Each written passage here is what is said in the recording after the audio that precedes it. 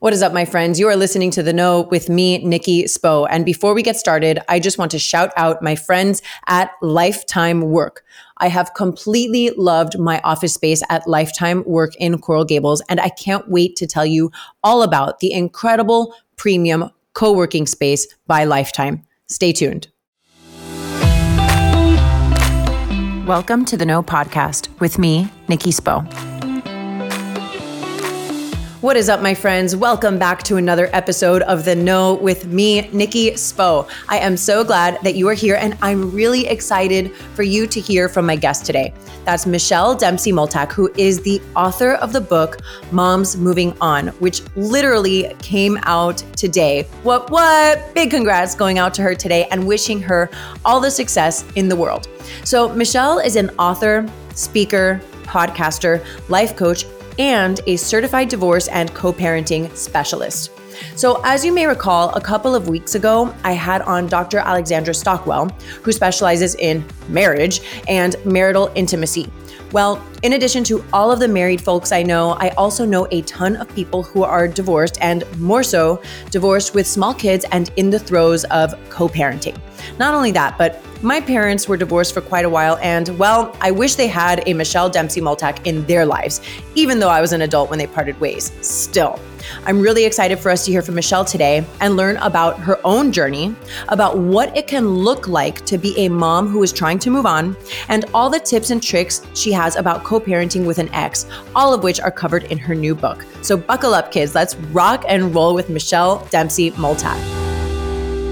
Michelle, welcome. You have been on my radar forever. Honestly, we were just talking about it before the show started, and it's like there's been 2 years circling where we've kind of like been on each other's radar. And I love everything that your social media has stood for and how you seem like such a genuine girl power enthusiast. And congratulations on your new book, which dropped literally today. Yes, thank you so much. The same can be said for you. I've been following you.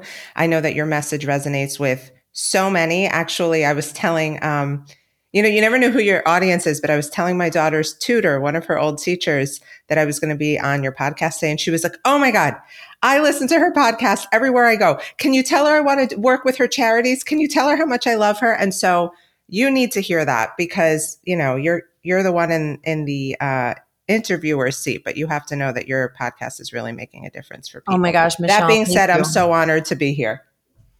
Oh my gosh, this is like, it's a dream come true. And thank you for sharing that with me, because sometimes I think, and you can probably relate to this, is like you wonder if it's hitting, right? Like if it's resonating with people. So I really appreciate you sharing that with me. And I'm so excited because I feel like I've been watching your journey. I remember when you had the setback during COVID because your book, like the production of your book, like you were hitting bumps in the road, and it's like, it's finally here. It's finally here. How are you feeling? I feel like people want me to say, like when you're having a baby, like, I'm so excited. I'm nervous. I mean, I have to be, everything I do is very transparent and very authentic. And I'd be lying if I didn't say that I'm like, losing sleep right now over how the book is going to be received, because I put so much passion and energy into it. And because I did include some of my own story and I got really vulnerable. I just hope, whoever is reading it can find the parts of it that really speak to them. And it's evergreen content. So pick it up, use it when you need it, put it down, go back to it later. And I just hope it's helpful. That's all I really want, is that it makes a difference in someone else's life.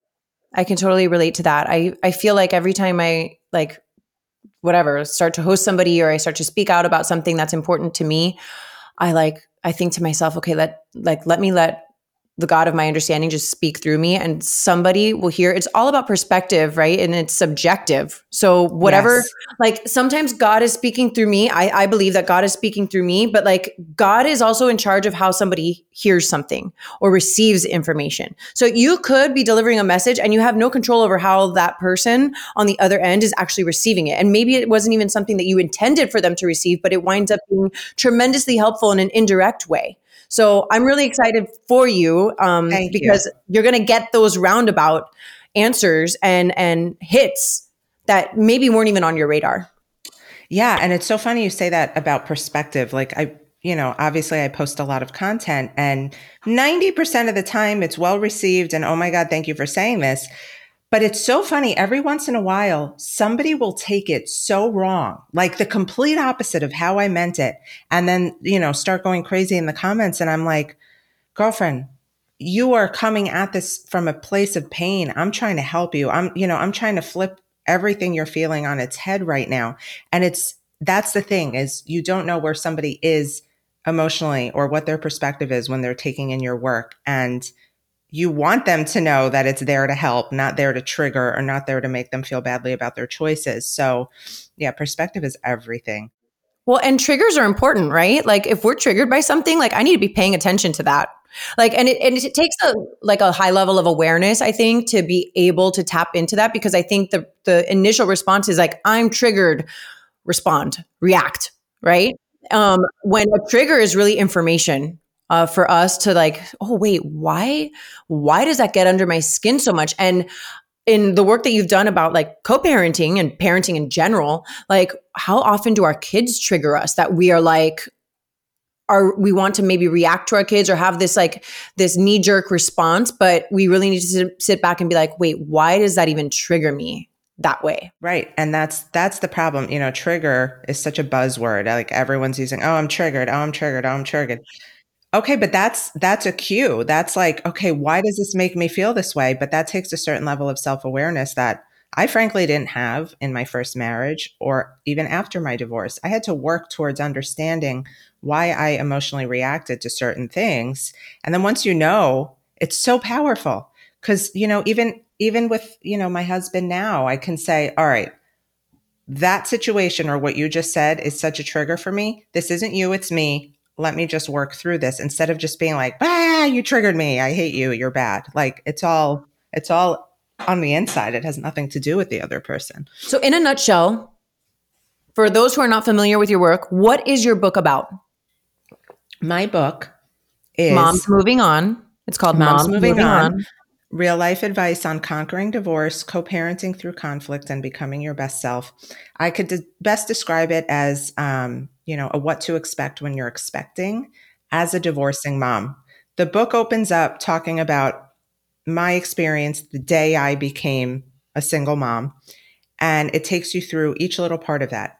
There's almost 30 chapters, from the moment you wake up and realize you're alone to how you start co-parenting. How do you survive those first weekends without your kids? How do you handle the legal process? What does all of this mean? And then it moves towards finding your strength, reclaiming your power, getting ready to date again. What does that all look like? How do you do it as a divorced mom? And so somebody who reviewed it over at Parents Magazine called it every divorcing mom's best friend. And I love that because that's exactly what I needed when I was going through my divorce. I was 33 years old. My daughter was 2. And I had great friends and great family, but I still felt like all alone on Divorce Island. Like, oh, she's divorced, so we can't, invite her to the couples night. Or, she's going through something. Maybe we shouldn't call her and bother her. So, just this sense of loneliness, like nobody else understood. That's why the book was created, because nobody should feel so alone in such a horrible time in their lives. Oh my gosh, Michelle, you're speaking to me, because I feel like one of the main pillars, well, not that I know in my core that one of the main pillars of my brand and like the purpose of this podcast is camaraderie, right? Like I 100% know what it feels like to feel completely alone and isolated on whatever island I've been on at any given point of time in my life. And what's really been a key factor in my ability to go through the healing process and actually heal as a result from it is the community. Like 100% the community. And it's not for me, it hasn't always been about like problem solving, but actually just like being understood and like working through the back end feelings that are associated with like that loneliness or whatever it is that I'm going through, so that I can then get to a place where I'm able to problem solve from a healthy space. So I also want to go back to the beginning with you. Like, what did your journey look like? Because you didn't just one day wake up and you were all of a sudden alone. Like, what did that journey look like? Being married previously, bringing in a child into the world with your ex, and then deciding to separate. So I actually posted about this last night because, obviously being in the divorce space and being a divorce and co-parenting coach, people want to know like, what got you here? Why did you get divorced? Right. And there's so many ways I could answer that. And 5 years ago, actually this weekend, 5 years ago is when I got separated.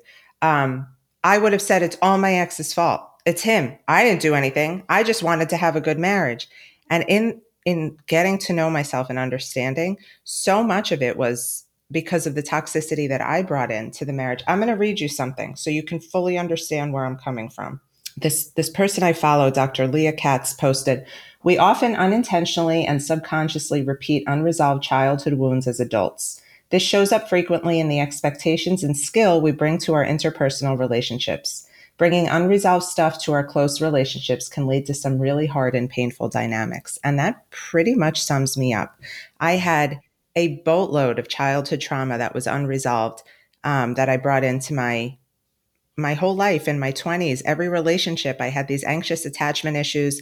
I was abandoned by my father. Those neglect issues kind of led me to just bind myself to anybody and put these expectations on them to save me. And when they couldn't, I would start, destroying the relationship and pointing fingers. And so that didn't stop when I got married. Like, I thought when my ex-husband proposed, okay, I'm saved now. Like, someone wants to marry me. I unraveled in a big way. And I think back to my behavior and my actions and my emotions, and all of it was like everything coming up from my childhood, basically screaming at me like, get your shit together, girl, and so having that realization that I went into this marriage unhealed and brought so much of my own stuff into it that I should have probably worked on before, kind of prompted this awakening to step into a world where I can help people see things from a different perspective. Not that everybody who gets divorced is also at fault. Sometimes you're divorcing somebody who was a cheater or who was abusive emotionally, physically, financially. That's not your fault, right? Of course, we can take a step back and look at why you wanted to feel connected to that person, but that's a different story. Sometimes it's your own stuff. And sometimes you have to take a step back from the people you're around to be able to heal yourself. And that's truly what I felt was for me. And so I got separated and I had this mindset of like, oh my God, I've been through worse. This is nothing. Like, I had been through hell growing up. So for me, it was like a walk in the park. My mom was a strong single mother. She was an immigrant from Colombia, married my dad from New York, left her high and dry. She had no family here and just decided like, all right, I'm going to be fine. I will not go back to that man. I will figure out a way. So I had that foundation, and drawing on that and drawing on the fact that I'm such a forward moving person, it all kind of culminated in this Moms Moving On brand. I think it's really important to have strong female examples in our lives. And not all of us have that in a mother, right? It shows up in different people that we meet throughout our lives. But really being able to like look at the archetype of like what feels right as a strong woman, right? And that's not going to look the same for everybody. And it doesn't have to. Exactly. So many people, I'm constantly talking about my daddy issues, Nikki, and so many women are talking to me about their mommy wounds, and those run deep.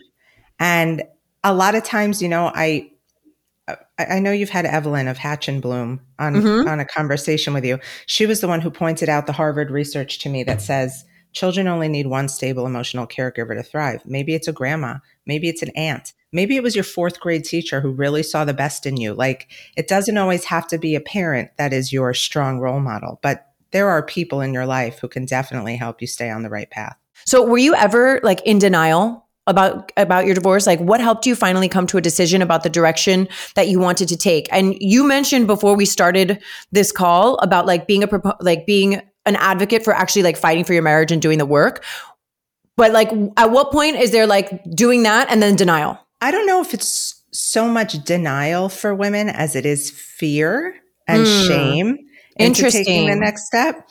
I think women are powerfully intuitive and they know when something's not right. Like, I'd be lying if I said to you I didn't know before I even got married that this might not be the best fit for me. But I ignored that. I didn't listen to my gut. I was hopeful. I thought, this can work out. I can fix myself. People can change, blah, blah, blah, blah, blah.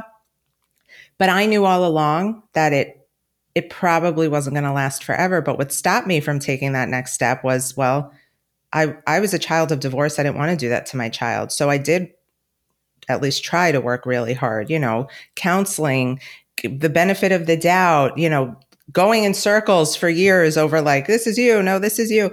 I did all of those things.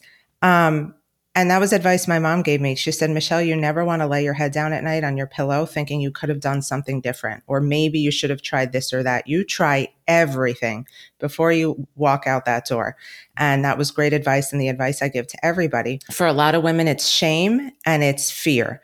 Shame of what might people say? What kind of mother will people think I am that I chose to leave instead of sticking it out for the kids, which I hate? And then it's fear of what's life going to look like after this? How am I going to survive? Who's going to want me? That's a big one. Is anyone going to want me? I'm a single mom with 3 kids. I get that all the time. And I'm like, if you quiet that noise and realize you're more worried about not leaving this person, you're worried about what life will look like after this person, then there's your answer right there. It's not how can I live without him? It's like, am I going to be okay? And so that's a very clear indication that you're probably way past the relationship. Very real stuff that I think a lot of people go through. I mean, I could tell you how many, there's so many people. And here's another thing is like, I'm not the person to ask for divorce advice, right? Like I have a lot of life experience. That is not one of my life experiences. There's times where I'm like, oh, so like this person can't understand like just my trauma or what I've been through. And then I stop and I think to myself, well, God bless that person didn't have that experience that I went through. You know what I mean? And like that, I don't want them to have the deep level of understanding that I do, because that was really, really painful. God bless that they didn't have to go through X, Y, Z. But in that sense, like I have friends obviously that are going or have been through the divorces, and I'm not the person like to give the advice on that.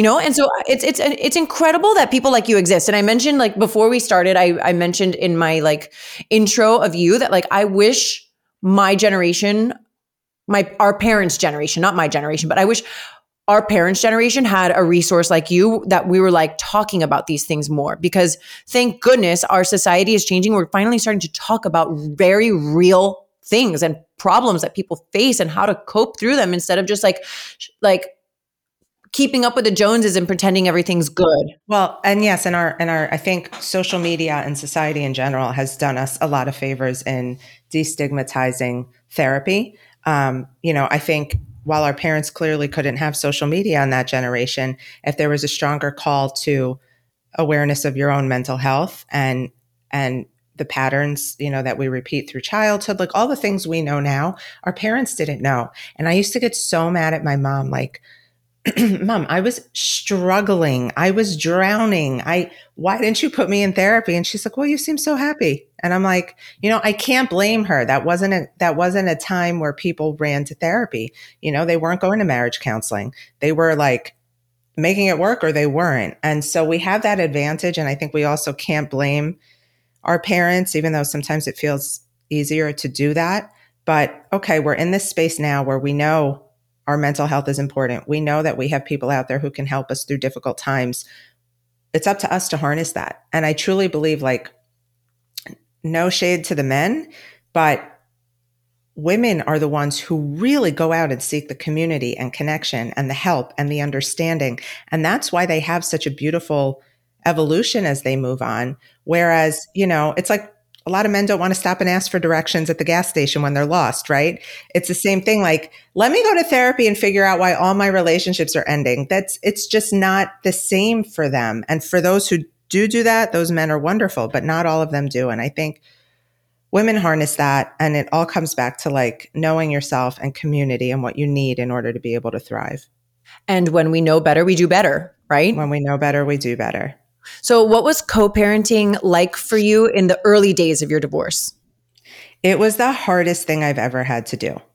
I did not think that part through. Let me tell you. How old was your daughter? 2. She had just turned 2. She was a little nugget in her diapers and was just so innocent. And like, I didn't think that part through. I thought I was more and this happens to a lot of women, you're thinking about yourself. Like, how am I going to do this? You don't realize that, like, then you have a whole life of co-parenting with this person. It was very hard. I think it's one of the most unnatural things a mother will ever have to do is hand over this life she's responsible for and who she likely created in her body to somebody she no longer trusts or gets along with and just says, "Okay, have a great weekend." Like, that is hard. I just got anxiety over that. Like the idea of it. Like in my mind, I'm like, okay, I know who my partner is. Like, God forbid I were, or whatever. Like, if I were to ever find myself in this situation, but I'm like, you think you can never handle it. Right. It's like handing your child over to a stranger almost, but a stranger that like you either fear or dislike, or I can't even. Thankfully in my situation, I was never worried about the type of father my daughter's dad would be. Like that, I wasn't like scared for her to be with him. It wasn't like a threat, thank God. But I know for a lot of women it is. It's more just like, I'm a type A control freak. And like, I had that girl on a schedule and everything was the same every day. And I knew how she liked every little piece of food cut in a different way, like all those things. And then you're like, the control is taken away and it drowns you. And I write very clearly about that in my book. I write about the first night without your kids, the first weekend, the firsts of everything are very hard. Once you get past that first year and you've had that first birthday where you wake up without your children, or, Christmas morning, they're with their dad this year. And you're like, what is this existence? You move past it. And there are ways to do it. And you become stronger for it. And an amazing thing happens. I'm a 50% co-parent. So I have my daughter half the time. I have learned to become so much more intentional in my time with her, like making those moments count, not like, oof, go play. Like, no, what are we doing to connect? How are we bonding? What does that bonding look like? What kinds of conversations are we having? Like, to me, having less time, but more meaningful time might even be better than having her all the time and being overwhelmed and exhausted. So you got to find, again, it's about shifting the perspective on its head and finding the beauty in it and doing what you got to do that first year to survive those moments without your kids. Cause that's hard. I'm not going to sugarcoat it. It's really hard.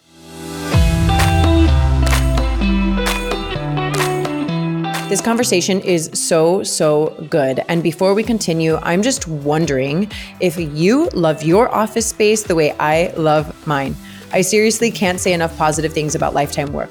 Even though my team and I all work remotely and I'm the only one technically like in office, I love the sense of community that I get from having my office in Lifetime's premium co-working space, which, by the way, is the first and only co-working concept that combines exceptional workspaces with a world-class health club experience.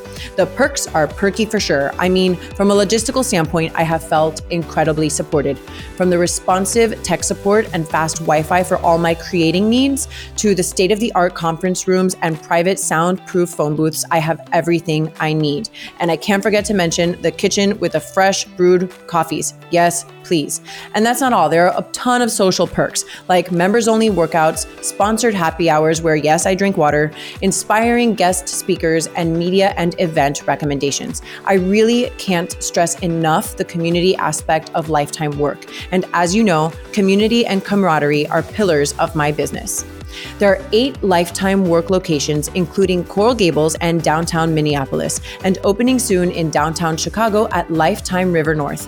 And Lifetime Work members receive access to 150 plus Lifetime clubs throughout the US and Canada. From the flexible open plan lounge to dedicated secure offices, you will find everything you need for your own unique work style.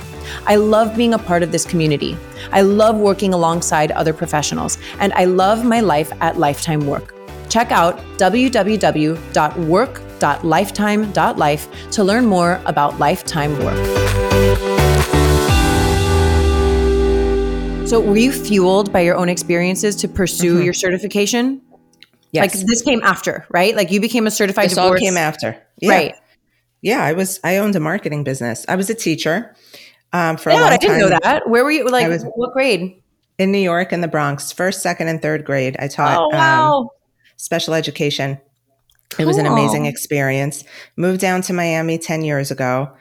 Taught here for a year or two. It was whatever. had Bella, and I was like, I don't know. Then I was spending my tiny teacher salary to keep her in daycare. I'm like, this doesn't make any sense. I wanted to be able to do my own thing, have my time with her.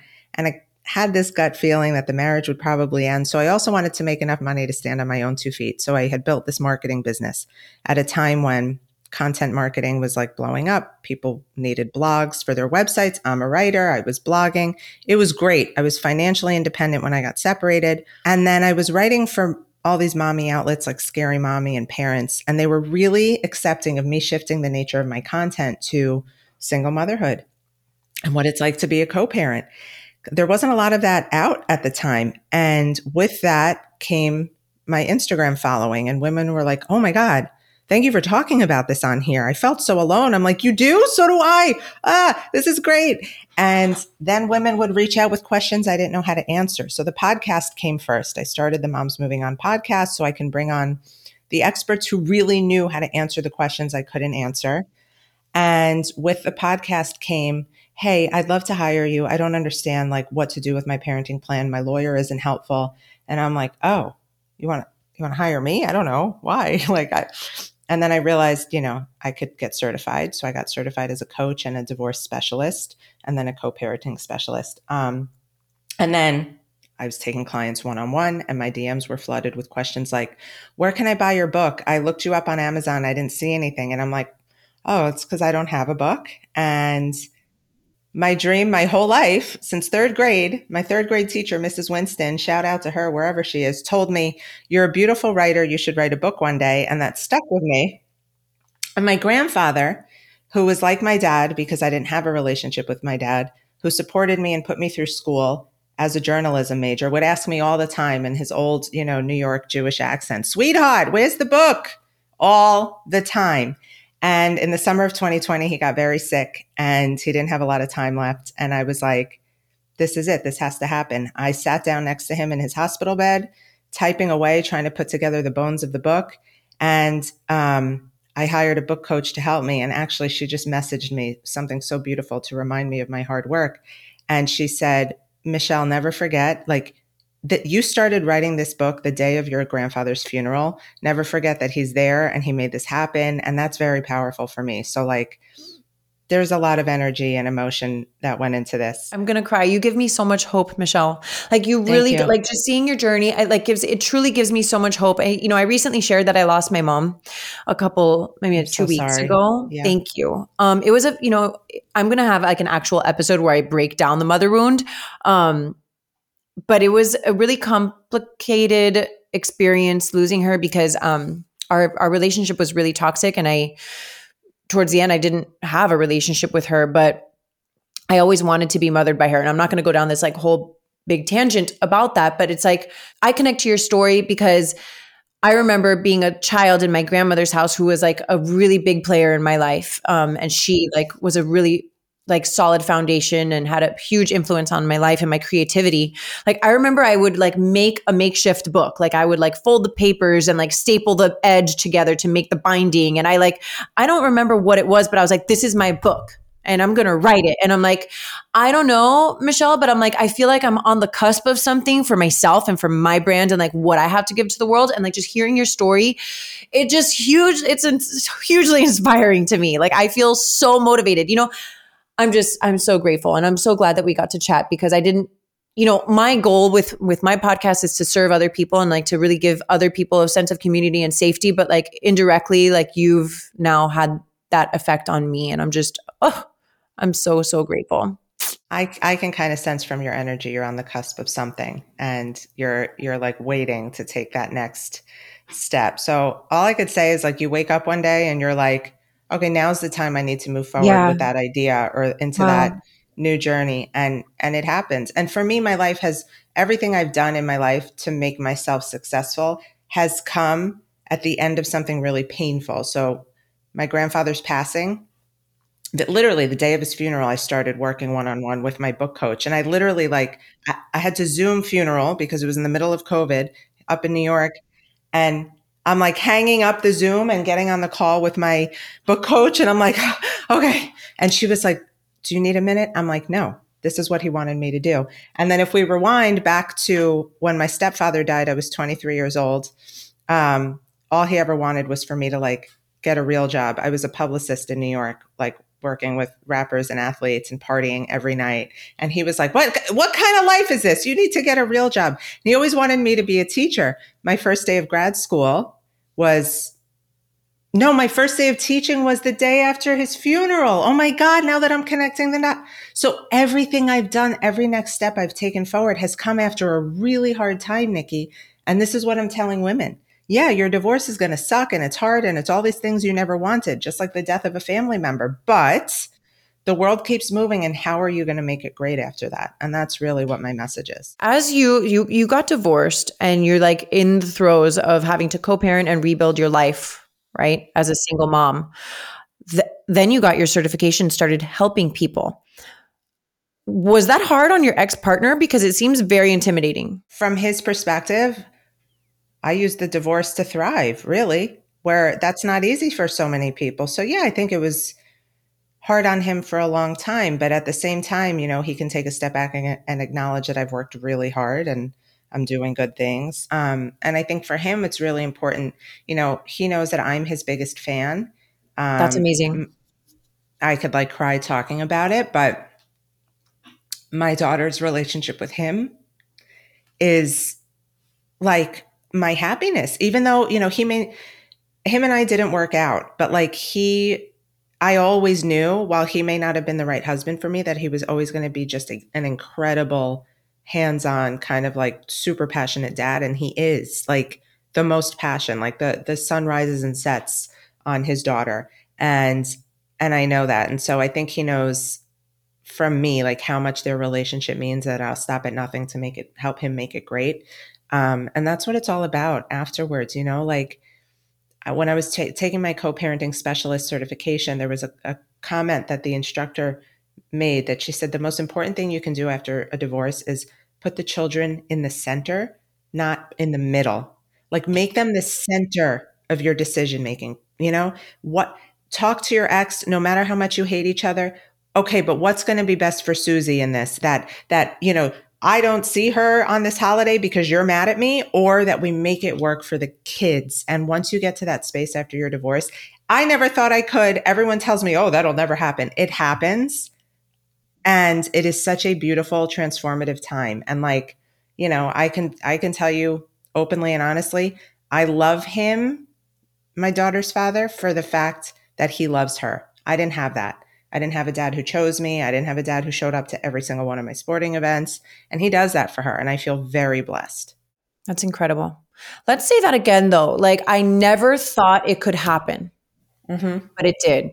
You know, you get divorced and you hate each other because, you know, hate is a byproduct of love. Without love, you can't have hate. And so those emotions that you're now fighting with, like, I loved this person, they hurt me, that has to turn into something. It turns into hate. And we'll never be... Every woman who writes to me says, my ex is a narcissist, my ex is an asshole, we'll never be able to co-parent.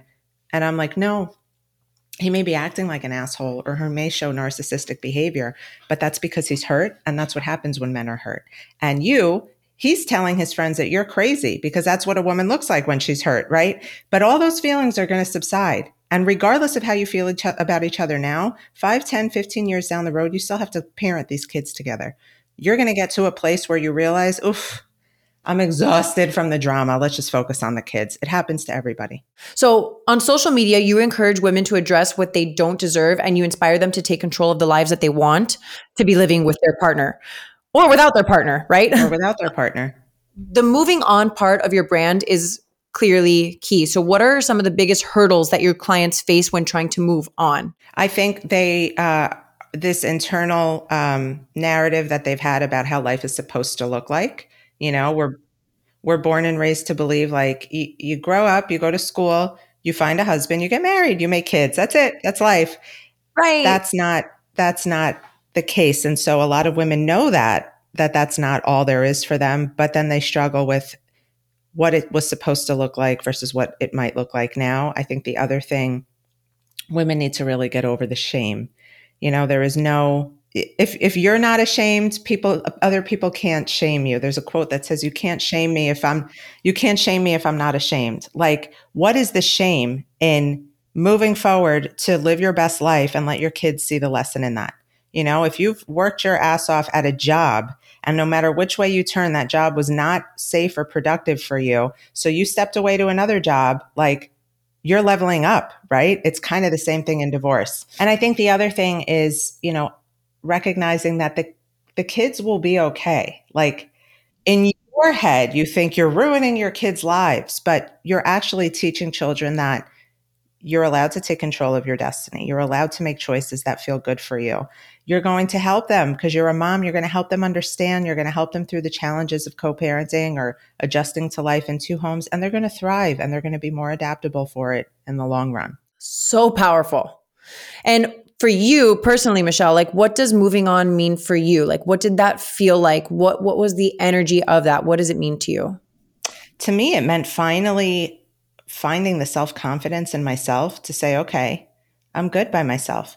I had never, ever, ever, ever left a relationship without having another one on the back burner. I was scared of being alone. Yeah. A lot of people do that. I mean, how many people that I know, I've probably done that too. Like, and yes, I met my new husband very shortly after my separation, but it was like a fluke, really random, weird thing. And I was so excited actually about finally stepping into my power of being alone and like just not putting any emphasis on the next relationship, turning all that emphasis on myself and what I needed to do. And, learning to be a mom on my own. And that energy was empowering. I think the best word was like the sense of empowerment in moving on, of knowing that I could do it by myself, going to bed by myself at night and feeling good about it, owning the fact that it would be hard sometimes and finding ways to distract myself or get through it. Like, it was such a journey of self-exploration for me. And I'm so glad that I had the opportunity, because if I didn't, I might still be this same unhealed hot mess that I was in my first marriage. My next question for you was like, do you think it's possible to have a healthy co-parenting relationship with an ex, and what does it take? But we know that you do believe that wholeheartedly. I do believe it. And understanding what a healthy co-parenting relationship means is important. People think a healthy co-parenting relationship is me and my ex are best friends and we take the kids for ice cream together every Sunday. That's not a healthy co-parent. I mean, yes, that can be, but that's not a prerequisite. You don't have to be best friends with your ex in order to have a healthy co-parenting relationship. What you both need, like I said, is an understanding that we're going to keep the kids at the center of our decision-making processes, not put them in the middle of our emotions. We are going to respect each other's boundaries, and we're going to let each other like live and let live with the kids. We're going to step back from the need to control. We're going to have faith that the other parent has the children's best interests at heart, that they're not, taking them to strip clubs on a weekend. They're doing, what regular parents do, and they're doing their best. And I think that's what a healthy co-parenting relationship is. And I think it's really unfair. The media celebrates co-parents, celebrities who they spend time with their kids together. Oh my God. And then the rest of the regular world is like, oh, I can't do that. Am I a shitty co-parent? And that's not the case. I don't think, those co-parents who spend time together may not be making the best child-focused decisions. So you can't look at a picture and judge it. So what do you think are the top 3 keys to having a successful co-parenting relationship with your ex? Respect for your ex as a parent, not necessarily as a partner. You may not respect them anymore as a partner, but you have to respect them as a parent if they are a safe and healthy space for your kids. The other is respect for your children. Like, your children didn't choose to have this reality. They didn't choose divorce. You did. So respecting that they are entitled and they deserve a happy, healthy, secure relationship with the other parent. That means not dumping all your emotions on your children.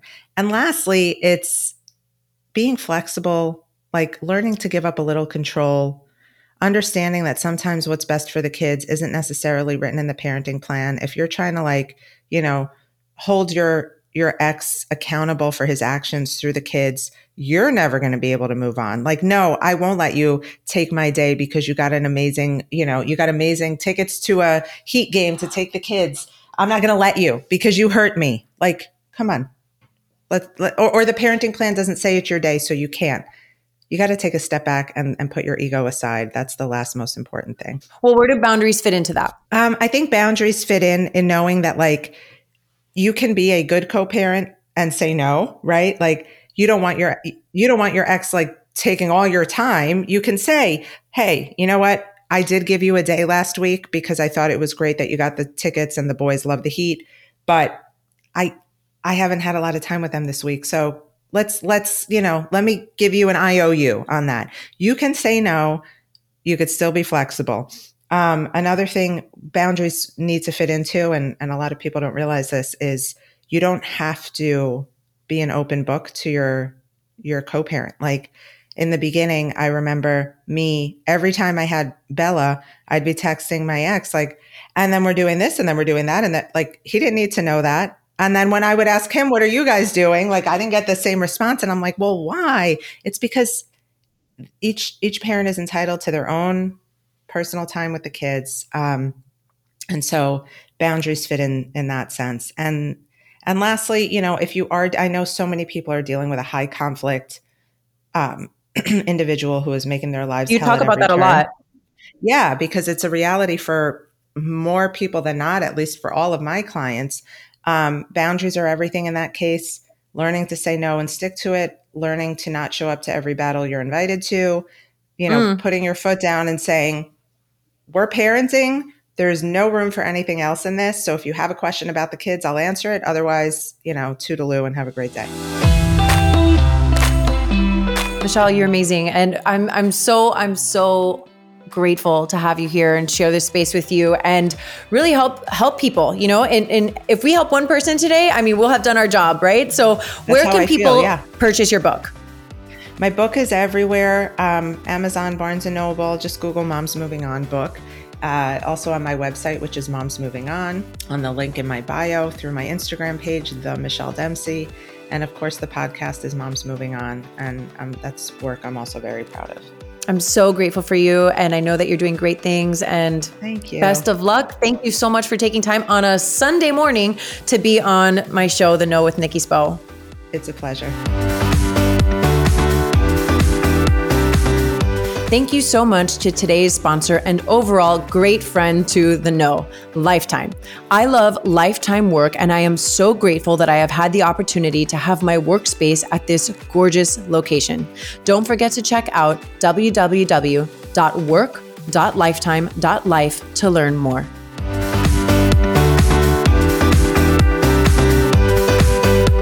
Thank you so much for listening to The Know. If you loved this episode, go ahead and share it with a friend. Words are so powerful, and someone may need to hear what we covered today. And if you really loved this episode, please take a moment to rate the show and leave a review. Your comments are so important and valued, and they give other listeners insight on what to expect on The Know. You can connect with me personally via Instagram at Nikki Sap Spo and The Know with Nikki Spo. My hope for you today is that you are fearless in looking inward so that you can be your highest, most authentic self and go after the life of your dreams.